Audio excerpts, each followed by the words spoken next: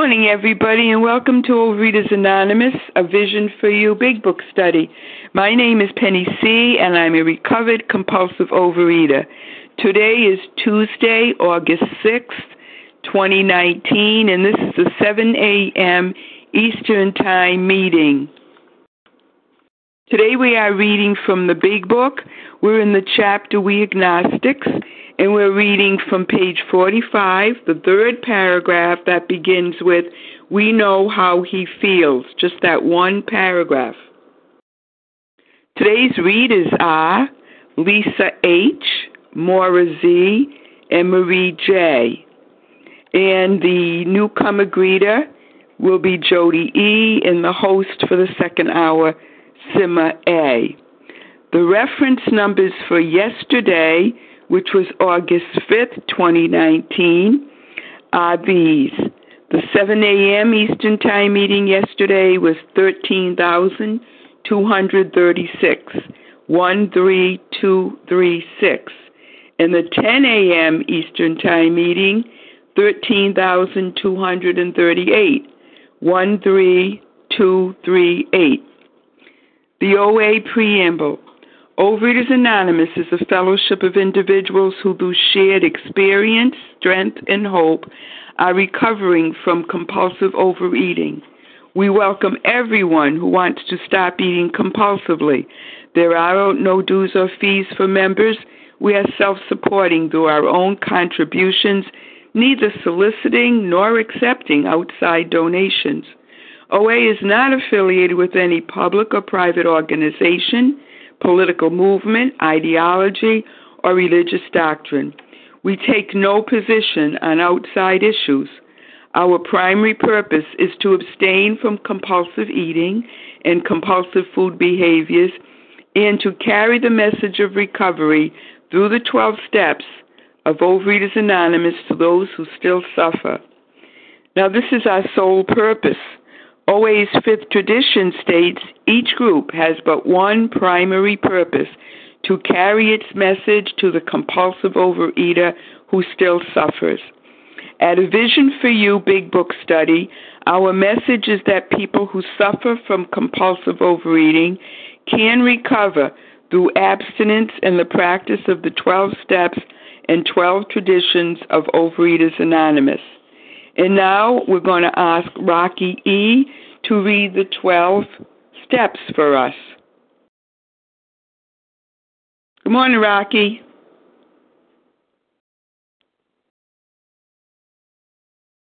Rocky, we can't hear you.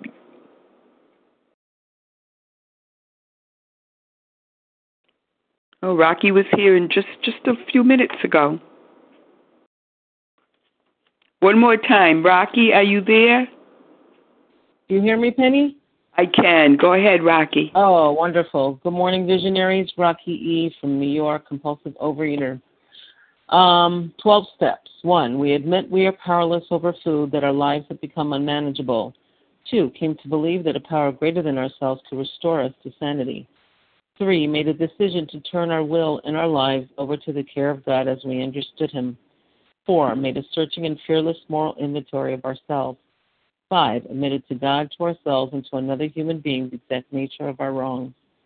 6, we're entirely ready to have God remove all these defects of character. 7, humbly asked Him to remove our shortcomings. 8, made a list of all persons we had harmed and became willing to make amends to them all. 9, made direct amends to such people wherever possible, except when to do so would injure them or others. 10, continued to take personal inventory, and where we were wrong, promptly admitted it. 11, sought through prayer and meditation to improve our conscious contact with God as we understood Him, praying only for knowledge of His will for us and the power to carry that out. 12, having had a spiritual awakening as a result of these steps, we try to carry this message to compulsive overeaters and to practice these principles in all our affairs. Thank you for allowing me to do service. Thank you so much, Rocky E. And now Chris G. will read the 12 traditions for us. Good morning, Chris. Good morning. Thank you, everyone. This is Chris G. in Connecticut. The 12 traditions of Overeaters Anonymous. 1, our common welfare should come first. Personal recovery depends upon OA unity. 2, for our group purpose, there is but one ultimate authority, a loving God, as he may express himself in our group conscience. Our leaders are but trusted servants, they do not govern. 3, the only requirement for OA membership is a desire to stop eating compulsively. 4, each group should be autonomous except in matters affecting other groups or OA as a whole. 5, each group has but one primary purpose, to carry its message to the compulsive overeater who still suffers. 6, an OA group ought never endorse, finance, or lend the OA name to any related facility or outside enterprise, lest problems of money, property, and prestige divert us from our primary purpose. 7, every OA group ought to be fully self-supporting, declining outside contributions. 8, Overeaters Anonymous should remain forever non-professional, but our service centers may employ special workers. 9, OA as such ought never be organized, but we may create service boards or committees directly responsible to those they serve. 10, Overeaters Anonymous has no opinion on outside issues, hence the OA name ought never be drawn into public controversy. 11, our public relations policy is based on attraction rather than promotion.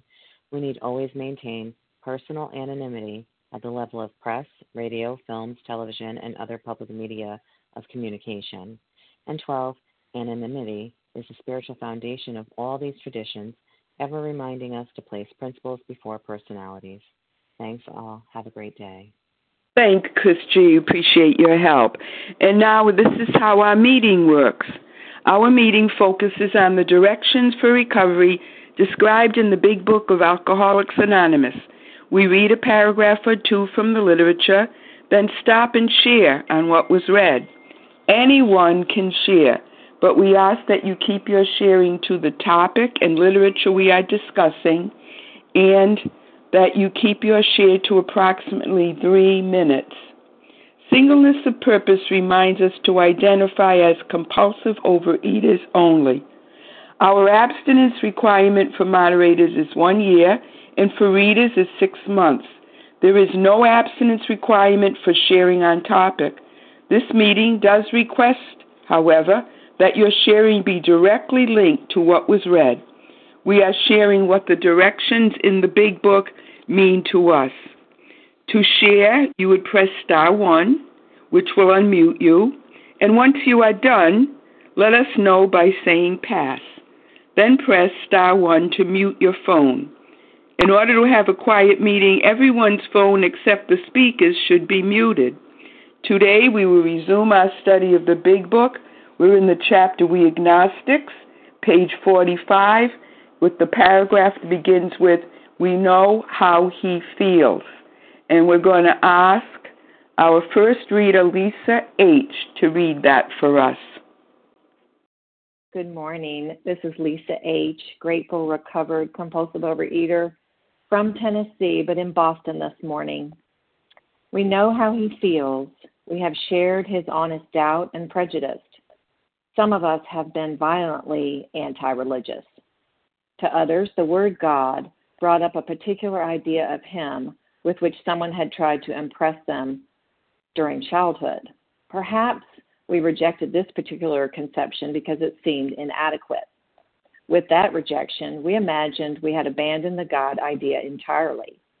We were bothered with the thought that faith and dependence upon a power beyond ourselves was somewhat weak, even cowardly. We look upon this world of warring individuals, warring theological systems, and inexplicable calamity with deep skepticism. We looked askance at many individuals who claimed to be godly. How could a supreme being have anything to do with it all? And who could comprehend a supreme being anyhow? Yet, in other moments, we found ourselves thinking, when enchanted by a starlit night, who then made all this? There was a feeling of awe and wonder, but it was fleeting and soon lost. Good morning, my fellows. I'm glad to be here with you this morning. The things that stand out for me, one was this childhood idea of God. Like many of you, I grew up with this angry, punishing God. And I had to I really had to push away that idea.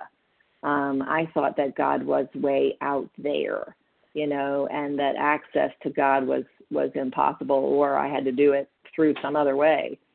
But thankfully, the suggestion was made to come up with my own concept of a higher power. And slowly through this process, I have found my higher power to be loving and kind and forgiving. I love the line that says all inclusive, never exclusive. To me, and I say this often, that I believe that the Spirit of God is within me, but also it's, God's as close as my breath. But I have to do the work. This whole thing is something I have to do with my higher power. God's not going to do what I can do. But of course it started with abstinence, that abstinence and clear-headed, so that I could even get access to a higher power. And I have to keep that access. I have to do the spiritual work every day. It's like maintaining any other relationship that we might have. It requires daily input. It requires, prayer and meditation and working these steps, fitting myself into to be of maximum service. But this idea, the word comprehend, it means to grasp mentally and to understand. And I'm not really sure if I can comprehend my higher power. It's way too small. My higher power has to be that spirit of the universe, that broad and vast. Otherwise, I'm getting too close to making myself God. And then the last word to me is faith. And for me, faith is the confidence in a higher power that I cannot see, but I know without a doubt exists. And even more in my life every day as I continue to practice these spiritual principles. Thank you for letting me share, and I pass. Thank you very much, Lisa H. And now, if you haven't shared in the last couple of days and you would like to, I'm going to do my very best to hear everyone's names. So who would like to share? Katie from Boston. Amy G. from Maryland. Did you hear all those names, everybody? I heard a lot of names, and I'm happy to hear you, but we need to start again. I didn't get anyone. Katie G. from Boston. Katie G. Irene. Irene. Amy G. Nessa R. Somebody G. Nessa R. Becca R. Lane C. This is Larry K. Excuse me, is it Becca R? Okay, I heard Larry. Marie J. Marie J. Let's stop for a minute, all right, and see what I have. Thank you. I have Katie G. Irene. Irene, I didn't get your last name. Amy G. Your last name. Pardon? B as in boy, Irene B. Irene B. Nessa R, I think. Larry K. And Marie J. That's a nice lineup. Go ahead, Katie G. Good morning, Penny. Thank you for your service. This is Katie G., recovered in Boston. And, man, I love this. For me, what struck me is that this is really setting me up for the set-aside prayer. So it's helping me to identify in my thinking, like, oh, my gosh, I'm a deep skeptic. Oh, my gosh, I'm a judge. It wasn't food and anorexia and bulimia were the solution I was offering to all my problems. And I love the calmness and the compassion that we get to identify in, like how much doubt and prejudice is my old ideas that I have about religion and God. I mean, so many. And the way the world is working, but I became the critic, and I was on this high tower criticizing everyone and thinking, depending on others is weak. And yet I was depending on bulimia. I was depending on my thin body to make me feel safe and secure. So I might say dependence is weak, but I'm a dependent, right? So I love that agnostics is, getting out all of these old ideas, really digging deep for me and helping me to see even when I'm agnostic, God is still there. There is still a power greater than me, whether or not I believe in that or not. It's still there. And how deep my skepticism is, which is amazing because I find the most powerful idea is what are prejudice? Like my life blew open when I was taught that prejudice is an old idea, right? The problem is not what I don't know. Like, let's be honest, we are all on this line, and I have a lot of knowledge, but the problem is not what I don't know. I don't need to learn more. This is a process of uncovering, discovering, and discarding everything that I think I know, right? And because if I'm the I know guy, I'm a full cup and I can't be taught, right? So what does this have to do with the food? I have an allergy to the body, but the greater aspect of my damage is my thinking, right? The deep skeptic that looked at people and used to say, I hate people. And friends would look at me and be like, hello, and I'd be like, I don't care, you don't count, you're not a person. Those were my people skills, right? But today, thank God, as a recovered woman, like, I don't want that food. I've been recovered, thank you God, since October of 2015. I don't crave bulimia. All of that is amazing. And I have access to a God that, as someone indicated, is as close as my breath. Right? And so how am I prejudiced? Do I today have a God that I believe can take me deeper in every area of my life, or am I going on an old idea, an old experience with God? And what prejudice, I'll wrap up with this, what old ideas am I thinking of today? Like, being recovered means I don't need to do this. Being recovered means I'm fine. I got this, right? The I know guy has got to go. And I pray to be teachable today. And with that, I pass. Thank you so much, Katie G. And Irene B., it's your turn. Okay, I have to follow that up. This is Irene B., recovered bulimic from Louisiana, Baton Rouge, Louisiana. I'm so glad that I get to share on this paragraph, on this chapter, because I have to summarize it. For me, the biggest problem is that I thought I was God. But I also thought that I had a very close relationship with God. I also thought that God and I were tight. And then as I went through this program, I realized that the moment I stopped praying, my connection with God was completely severed. It was lost. It was gone. The moment I stopped praying, I was back on self-reliance because my intellect was going to give me the solution. Psychology, cognitive behavioral therapy, all of that was going to give me the solution. And I tried and I tried and I tried. And it didn't work. And I was out of my wits. And there was no solution for me. I was the hopeless case. And I had resigned myself that I was going to remain bulimic for the rest of my life because there was no hope. Well, God performed a miracle, and it was God, a sheer miracle of abstinence.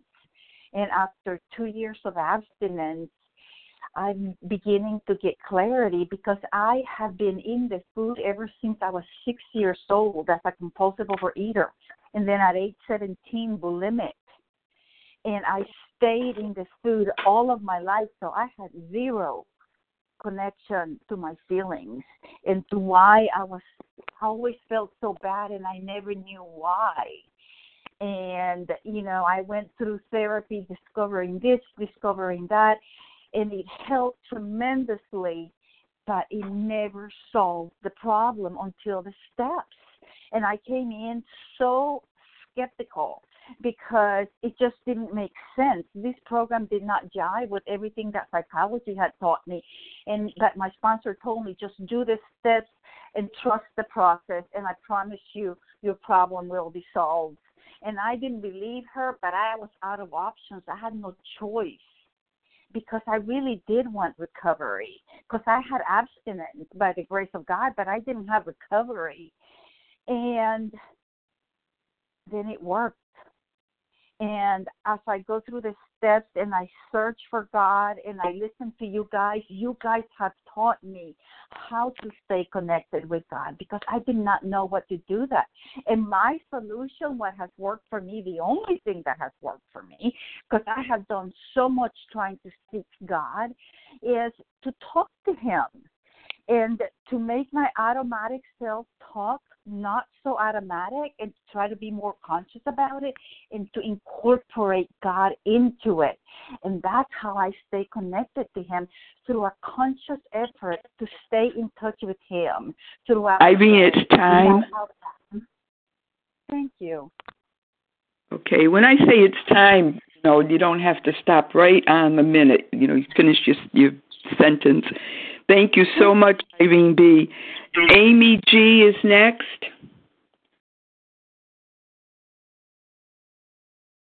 Good morning. My name is Amy G. I'm a recovered compulsive overeater from Maryland. Waiting for the trash truck to go by.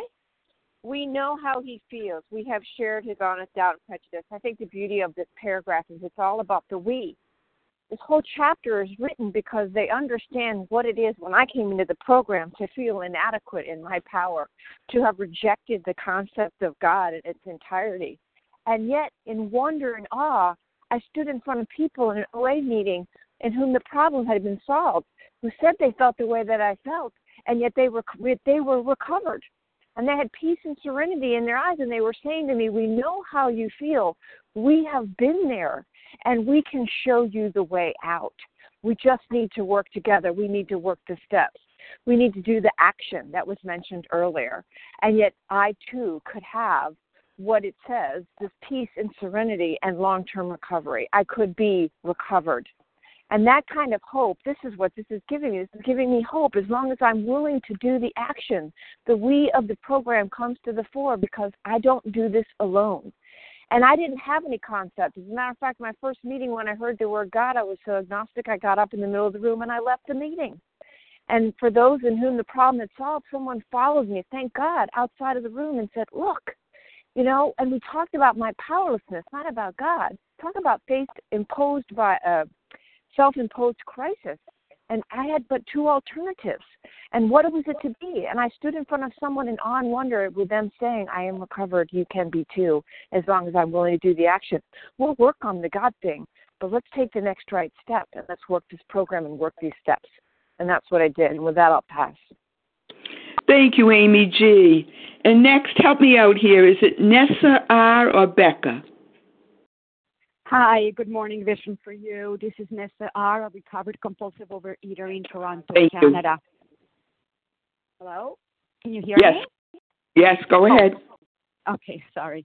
So who can comprehend a supreme being anyhow? This is the line that spoke to me because I came in, I guess, from a different end than a lot of people in program. I came in with a strong religious belief in a good and benevolent God, believing that it is the nature of the good to do good. And so I didn't understand why God was not heeding my prayers. I had such good motives in mind, what I thought was good for me and for others. I wanted to be thin. I wanted to be happy. I had certain very positive, good, lofty goals for my family. And none of this was actually happening. And I thought, even though God is good, for some reason He's not listening to me. And I couldn't understand, how can this not be God's will? How can this not be God's will? So who can comprehend the supreme being anyhow? God has a much bigger picture than I do. And I'm not talking now about wars and the world and famine and things like that, but my own life. He has a full picture of my own life and my family's life, and he knows, what is truly good for me, what I may think may be good for me may or may not be. And so now, as a result of having worked through these steps in entire abstinence, I truly have a relationship with God where the focus is in God's will, not on my will. And it is great when the day happens when my will and God's will coincide. But when God's will is different than mine, it is my job to accommodate myself to His will. It's Thy will, not mine, be done. I mean, that's the operative word. When I do my morning meditation and it says, upon awakening, we review our plans for the day. They're my plans, but it's God's day. So I say, God, this is what I have planned for today. But if Your will is different for my day, if You have different missions for me, please, help me adjust. Give me the willingness to not fight You and to go along with what Your will is. And it's a much more positive way to live, even and especially when what I want and what I think is good for me and for my family is not happening, because that implicit trust in God is there, and I don't have to get agitated or doubtful. I don't have to get resentful and fearful. When I place my full trust in God, which is what this program accomplishes. That is the solution. That is the goal. It's a trusting relationship with God, and to replace the very bad solution that I had before, which was the food. And with that, I pass. Thank you. Thank you, Nessa. And next batting for the Cubs is Larry K.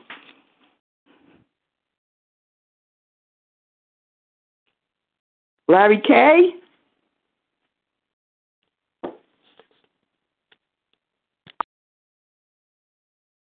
Oh boy, I dropped my bat. I had to go back to the dugout.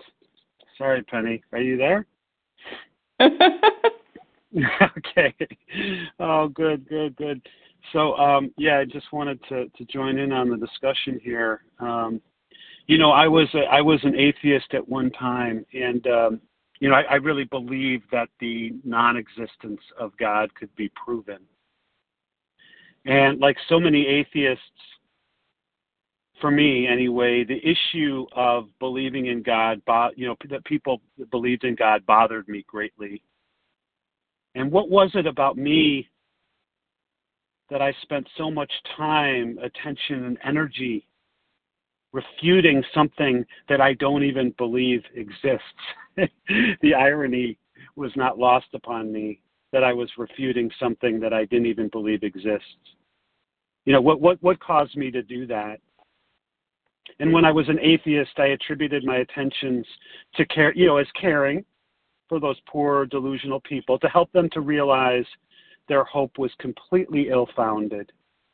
And to be honest, I also had another motive. See, as I challenged those who believed in God, I was deeply curious, really. I was curious to see if they could convince me otherwise. Because part of my quest was, I wanted to become free from the question of God.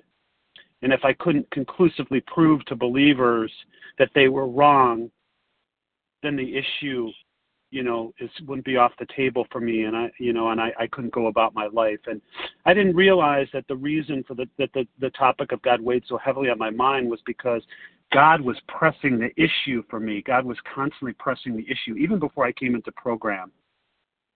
That's why it bothered me. So I come into this program, and I hear people talking about God, and obviously, God is pressing the issue with me again. At some point, for someone like me, what I did, I think, in this program is I basically chose to acknowledge God's existence. And maybe it was kind of like a prayer. Okay, God, you win. You win, Mr. Big Shot. And maybe the underlying reason for me, that I was bothered by people believing in God is because God, again, was actively pursuing me. And I'm so grateful that God continued to actively pursue me, because there was something that I didn't know. I was surprised by the joy of what resulted from these steps. I was surprised by the joy. I had, I had expectations, and yet I became over the time that I finally worked these steps in sequence, I became amazed by God's love for me.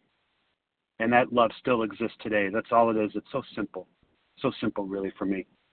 Thanks, Penny, for your service. With that, I pass. Thanks, Larry K.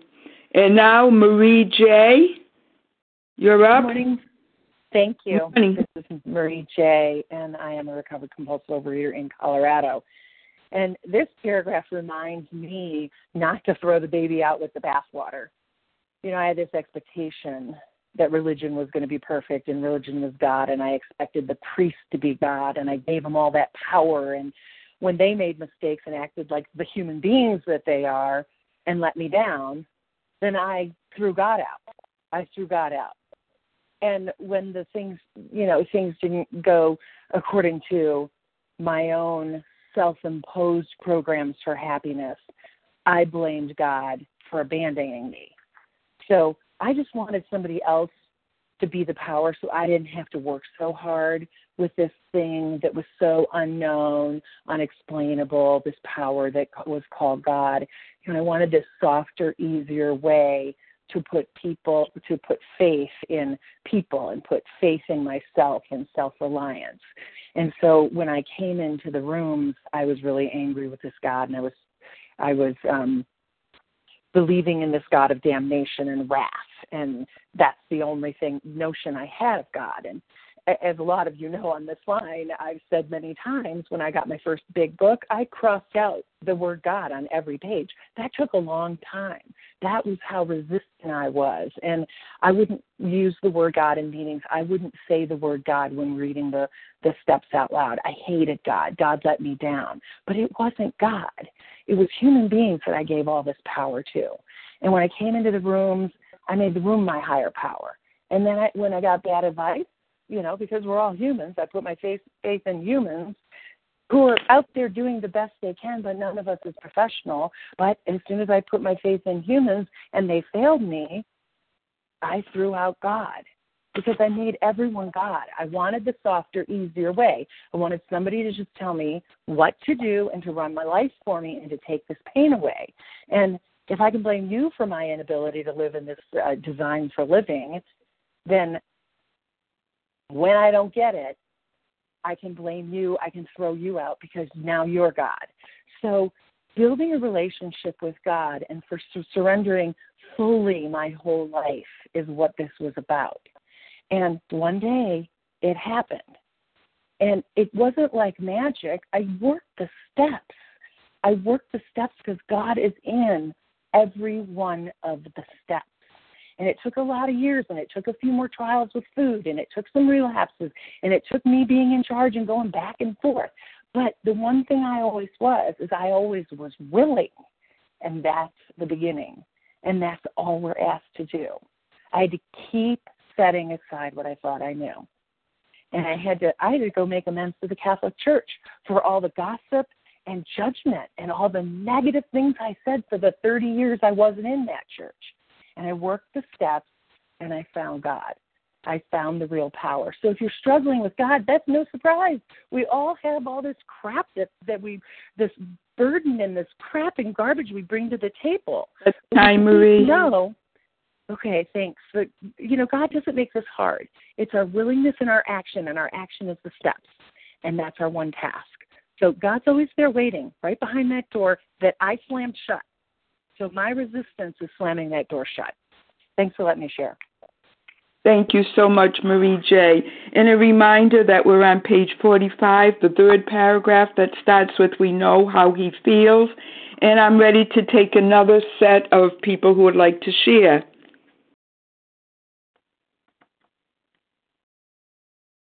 Who else would like to share on this paragraph?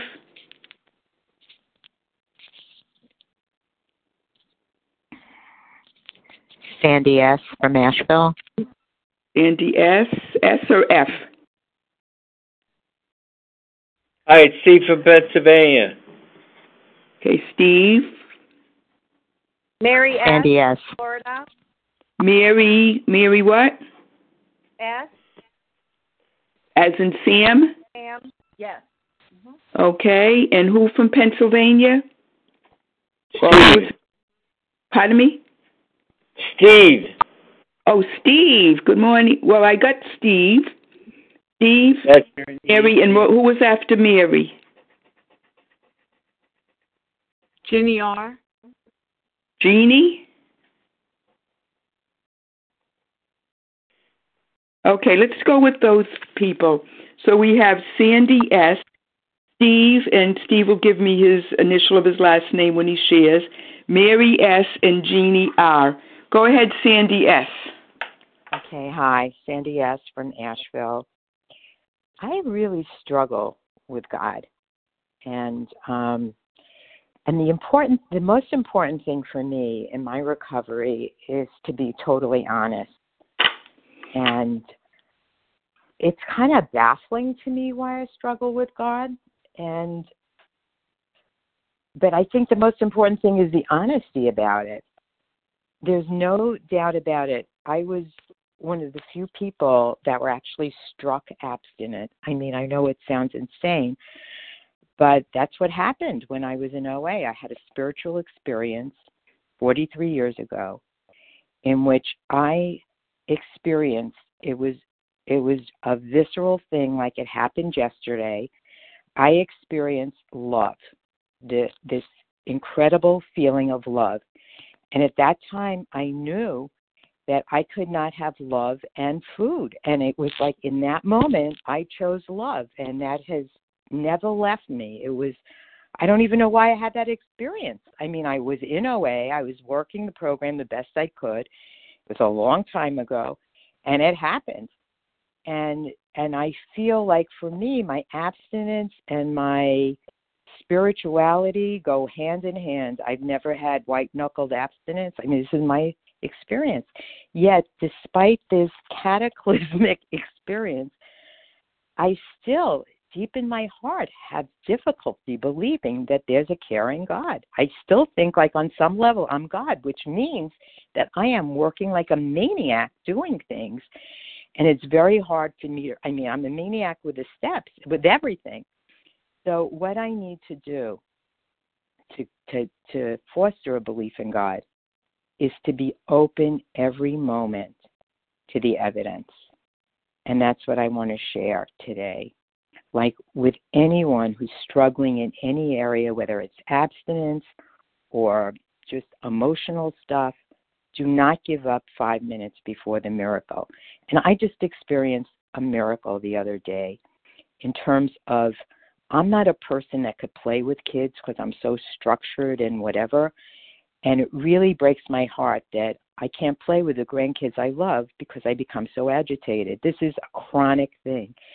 And suddenly, out of nowhere, just like the abstinence, I created a game for my 4-year-old granddaughter to play, and we were so into it. I swear, this is not me. And she was hugging me when I left, and she was so excited. It was another example of God's love, something I don't control, and all I can do each day is just show up, be open, and do the next right thing. And with that, I pass. Thank you so much, Sandy. Yes, and God is good. Steve, it's your turn, and I'd like to know the initial of your last name.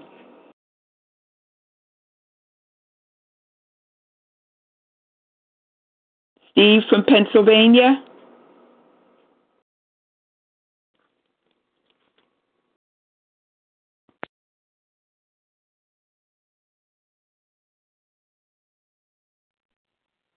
Okay, one more. There you are, Steve. Good morning. Yeah, it's Steve G. from Pennsylvania. Good, thank you. Well, I've been coming off and on to OA for years, and one of the things about me is that I recognize that I worry too much, and I try to control the future, or I look back on the past, and it's brought me a lot of suffering. So of all the steps, one of the ones that I like the most is sought through prayer and meditation to improve our conscious contact with God as we understand Him. So each day I meditate and I recognize my suffering is because I am not present in the moment. I am not in the moment. I need to be here now. So, with that set in mind, that's my conception of a higher power, is discovering it by being present, not worrying as much, not dwelling on my mistakes and my past, recognizing I have one life to live, that everybody is suffering in some way or some shape or form, and that my life has been meaningful. I had to let go of a lot of things in the past that I did, past regrets, and my conception of God is different somewhat than in a lot of ways than what I hear in the rooms. But for me, this is real. For me, this is truth. It's my life. So with that, I close. Thank you very much, Steve G. And now we have Mary S. Mary S. Hi. There you This is Mary S. from Stuart, Florida. Thank you so much for your service and leading this meeting. I always get nervous when sharing, but I'm so thankful for you guys, all of you. I listen regularly, and I'm abstinent a little over 2 years, and I'm just beyond grateful. Love this chapter. I was raised to believe in God, but when it came to recovering and the 12 steps, I was very skeptical and, kind of like had this feeling deep down like, what if this idea of God is like the Easter Bunny and Santa Claus and, they told me those were real. And so I had a really hard time, but I was desperate and, continually told by the old timers and my sponsor to be open-minded and, reminded that I told her I would be willing to go to any lengths. And so, and I kept being reminded that the 12 steps make this possible, that I get to be open-minded. And by practicing the 12 steps, I get to make my beginning. And it was taught to me that the word conception is like the inception of a baby being born, the pregnancy. It's the beginning, the establishment, the starting point, the initiation. And, to just start where you are. And I love that, God doesn't meet with us too hard, too difficultly. He meets us right where we are. And this paragraph reminds me of Bill's story on page 12, the squiggly writing, where, his friend Ebby came to him and he says, why don't you choose your own conception of God? And then the next paragraph, how that statement hit him hard and it melted his icy intellectual mountain, who he had lived in the shadow of for many years. And then he said he stood in the sunlight at last. And this is the part I really spoke to me, the squiggly writing, where it says, it was only a matter of being willing to believe in a power greater than myself, and nothing more was required to make my beginning. And then he says, I saw that growth could start from that point. And that's what, my sponsor said, this is a lifelong process. You're not going to get your conception and then be there. It's like an ongoing enlarging of our spiritual lives and growing to develop this relationship with God. And it's my only hope. I know that without this God of my understanding, the God that the Big Book teaches me about, I will not stay abstinent. I was constantly looking to food to change the way I felt, and for me, I love how, y'all keep reminding me it's not the food that's the problem, it's the buildup of that everyday emotion, and that's so true for me. And so, I'm going to continue to pray for open-mindedness and continue to try to enlarge my spiritual life with God. And I hope that by my sharing, maybe somebody else would be helped. Thank you very much. Bye. Thank you, Mary S. And now, Jeannie R., am I correct? Jeannie R. here. Can you hear me? Is it Jeannie? Ginny, Ginny, from New York. Jenny, thank you for that correction. Yes, I can. Thank you, everyone, for your service. What a gift you all are to me on these early mornings.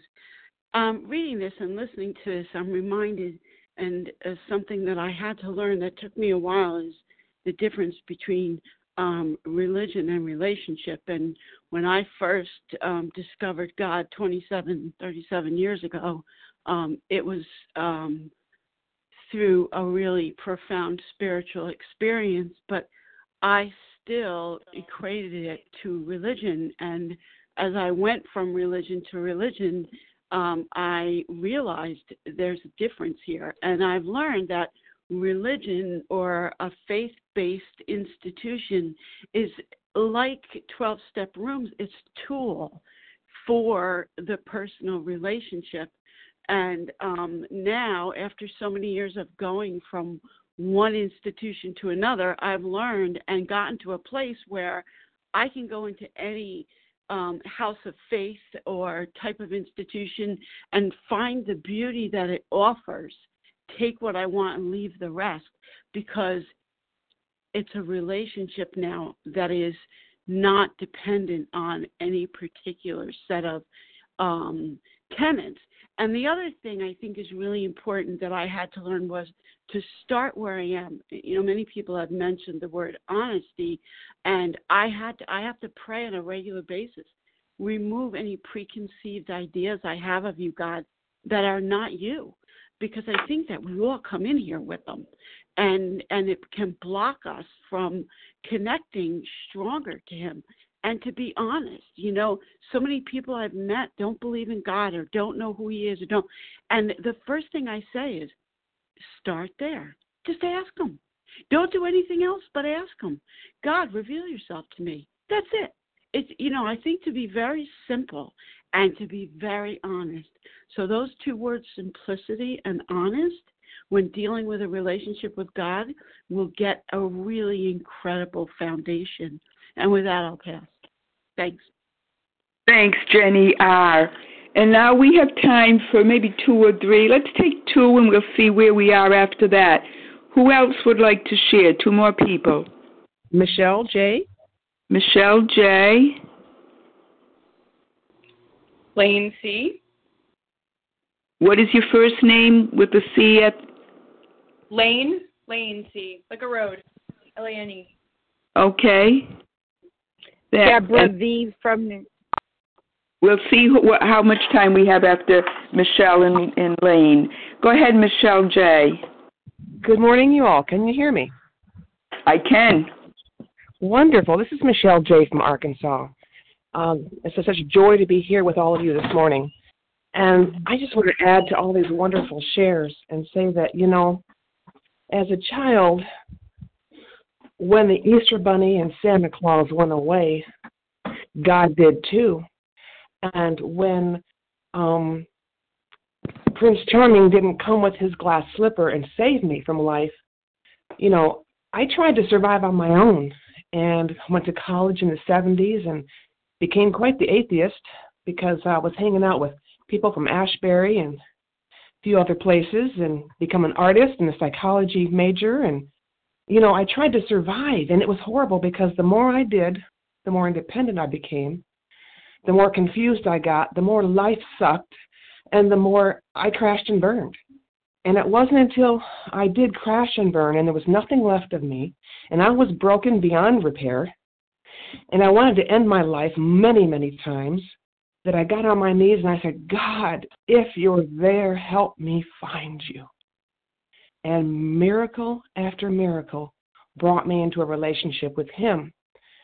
And my road since then has been filled with lots of different religious affiliations, organizations, trying to figure things out. But each time I said, God, help me, show me, teach me.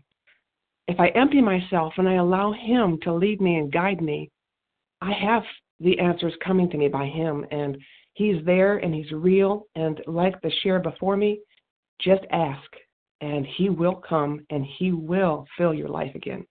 And with that, I'll pass. Thank you, Michelle J. And next is Lane C. Good morning. Thank you so much for your service, Penny. This is Lane C., a recovered compulsive overeater in Rochester, New York. And my goodness, for me, some of the prejudice that I originally came into the rooms with was that I had grown up in an atheist, an agnostic home, and certainly had closed my mind entirely to the idea of a higher power, and also had a pretty deep theological background, which it turns out can be kind of a block to some of the open-mindedness and the willingness that this program asks us to embrace. And then I can remember being in OA for a while, and also kind of having this block again. The prejudice that I held was, was I actually worth God's time? And was God actually going to take the time to reach out to me and to, and for me to be able to take the time to reach out to God? Was it worth it? Was it actually going to happen for me? And I stayed in that mode for a while. And what happened was the steps then became sort of like this task list, this chore list, completely bereft of any sort of spiritual growth. It just kind of became like this, this to-do list, this chore, and steps 10, 11, and 12 were not these growth places, and they were not a place for development in my relationship with God. It was just kind of like this stuff I felt like I had to do that was my punishment that I had to bear for being a compulsive overeater, which is just a horrible way to view this program, and was really tough and led to a relapse. And so when I relapsed, this past February, I called a woman in whom the problem had been solved, and she said, sit with your higher power for an hour, get honest about what's going on with you, and ask your higher power for help. And when I sat for that hour in quiet, what I heard was, I still love you. I heard it so clearly and so profoundly. And with that foundation of recognizing that there was a higher power out there, something larger than me, greater than me, that loved me, that knew that I was worth it, and that really I could be able to recover in the same way that I had heard other folks recover and develop in this relationship in the same way that I had heard others, then I was really able to work these steps and to recover in a way that has helped me grow with God. I listen to God more often than speaking. I spend plenty of time doing 10 steps and 11 steps and really growing from those experiences rather than seeing them as task lists or chore lists or to-do lists. So if you are someone today who has relapsed, if you are someone who is in the program and struggling with your relationship with God, please reach out to those folks who have been sharing on this line. You all have been opening my mind and heart in so many ways. I feel like my spirit is expanded just by being on this line this morning. Reach out to folks, please. Don't go through this alone, and don't go through this with this mindset that somehow there is still a punishing God in this program, or that there is still a cross to bear or task to bear. This is a program of spiritual growth and development, and it's here for you too. With that, I'll pass. Thank you so much, Lane C. We do have time for one more. Who would like to take that spot?